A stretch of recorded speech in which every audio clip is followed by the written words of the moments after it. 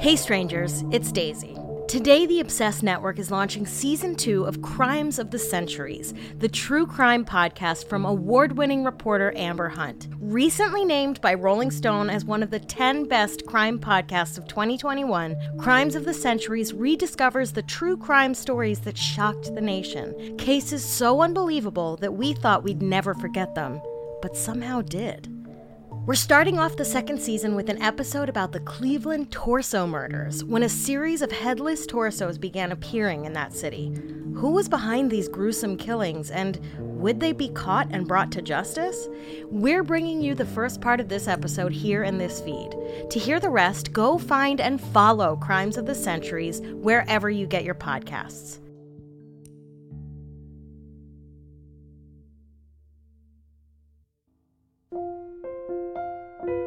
On a crisp fall morning, a Monday, in 1935, two young boys made a grisly discovery in Kingsbury Run, an area in southeast Cleveland, Ohio. The boys, ages 16 and 12, had been playing catch, but lost control of the ball. To retrieve it, they ran down a hill affectionately called Jackass Hill and were stopped in their tracks by the sight of a man's body, naked except for socks. Also, he was missing a head and a penis, and his blood had been drained. The boys rushed home and told their parents what they had found. Their parents, naturally, alerted police. If police had been skeptical about the report, that doubt would have quickly been erased because they not only found the body the boys had reported, but they found another mutilated corpse to boot. Also decapitated, also emasculated. But this would have been there for quite some time, maybe as long as a month. But it was hidden in the sumac bushes, so no one would see it unless they were really on top of it. This is James J. Badal, author of In the Wake of the Butcher. They found the heads of both men buried in the dirt with just enough hair of one of them sticking above the surface to make sure the police would find them. Two dead, emasculated, headless bodies found at one time was jarring enough. But what officials couldn't have predicted at the time was that the discovery of these two men marked the first in the official tally of a serial killer to be dubbed the Cleveland Torso Murderer, a case that would forever haunt the town and the investigators who tried to solve it, including one of history's most famous and least touchable. If you type torso murders into the old Google machine, you might be surprised at just how many there have been over the years. In the 1920s, a spate hit Pennsylvania, some 15 victims attributed to a still unknown killer whose victims were as young as 6. The series of killings stopped as mysteriously as they started. The next decade, another spate hit Cleveland. Some people, including one of the lead investigators in Cleveland, have wondered if the two series are connected. Ohio and Pennsylvania are neighbors, after all, but there's never been solid evidence linking the two, so today we'll focus on the Buckeye State, where the terror began September 23, 1935, with the discovery of those two headless bodies. The first man was identified as 29-year-old Edward Andrassy, who lived on Fulton Avenue with his parents, and he was what police in those days called a snotty punk. Andrassy had a sketchy record. He couldn't seem to hold down a job. Strangely, the one long-term job he did have was on again, off again, like a bad relationship. He'd been hired and then fired and then rehired 11 times total at a city hospital, where he worked as an orderly in the psycho ward. Interesting, isn't it? Andrassy had had a rough upbringing through no fault of his own, or his immigrant parents. When he was 16 years old, his older brother Joseph had been killed at age 20 in a bar fight, after which Andrassy seemed to struggle. His parents told reporters that they had tried to help him, tried to set him straight, but he told them to butt out. He'd been arrested any number of times for drinking and brawling. He was even known for sleeping off his drunks in cemeteries. That history of legal run-ins likely helped keep him from dying in anonymity. Of the dozen victims officially attributed to today's killer, only 2 victims were ever officially identified. Even the man found with Andrassy never got a name. Now, Cleveland in the 30s was struggling with the Great Depression, as was much of the country, but it was arguably doing better than most. It was, at this point, the 6th biggest city in the country and had successfully bid itself as a convention city. Its downtown had a new Union train station, fancy hotels, and a state-of-the-art auditorium. When the 2 bodies were discovered in the fall, the city was gearing up for an especially big summer. The Republican National Convention was being held there, as was the Great Lakes Exposition, a big old fair designed to celebrate Cleveland's centennial. Cleveland, the state's largest city, flings its soaring towers into the blue Lake Erie sky. Built on Lake Erie's southern shores, today's Cleveland typifies America at its best. Cleveland's population was straight up booming, having grown 60% between 1910 and 1930. And a lot of that population stemmed from immigration. Some 25% of the city's 900,000 residents were foreign-born. Poland and Slovenia were biggies, as was Hungary, which is where Edward Andrassy's parents, Joseph and Helen, had been born.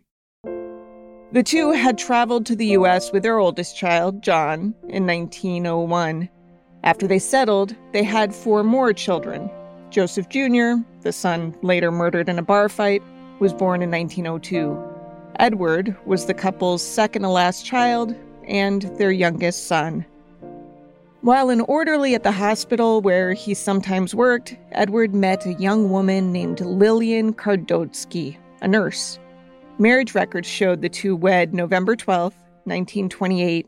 They had a daughter together, but had split up before the girl could even walk. By the 1930 census, Edward was back living with his folks, as did the 2 sisters who sandwiched him in age, Irene and Edna. Now, Edward's folks knew he was mixed up with some rough people. They knew this because just 2 months before the murder of their second son, a man had shown up at their home threatening to kill Edward for, quote, paying attention, end quote, to the man's wife. Naturally, thinking that this visit might be related to Edward's death, they told police about the encounter after his body was found. In turn, Detective Sergeant Bernard Wolfe told reporters in a wire story that ran in newspapers all over the country that Edward Andrassy was likely the victim of a love triangle. I'm sure they saw the genital mutilation as support for this theory. They assumed that the man found with him was somehow connected to the tawdry affair as well. And why else would their bodies have been dumped together? And because they never could figure out who that second man was, they had no reason to doubt the conclusion they'd reached. It was a sad affair, sure, but surely it wasn't random. Not that the police didn't legitimately search for the killer. They did. In fact, they went so far as to track down the guy who'd killed Joseph Andrassy Jr. in 1922, 13 years before Edward's death. They held that man for a few days before springing him loose, satisfied that he hadn't harbored a deadly grudge against the family for more than a decade. A few weeks passed, then a few months, and this strange murder stopped making national news. Until January 1936, when pieces of a woman's body were found in burlap sacks behind a Cleveland factory. Thanks to her fingerprints and criminal record for sex work, Florence Polillo, alias Clara Dunn, alias Flo Martin, was quickly identified as the victim. She'd been dead a few days when her hips, thighs, pelvis, lower half of her torso, and her right arm were recovered. At this point, the city of Cleveland had a new safety director who had only been on the job about a month. From a Crime Vault documentary. Safety Director Elliot Ness became heavily involved. If the name Eliot Ness sounds familiar, there's a reason. That's because years earlier, Ness was well known at the time for heading up the Untouchables, a group of federal law enforcement agents that worked to take down Al Capone, and it was believed that his savviness as a detective would bring fast closure to the case. Spoiler alert, it didn't. And in fact, it probably helped dim Ness's political star, though not his legacy.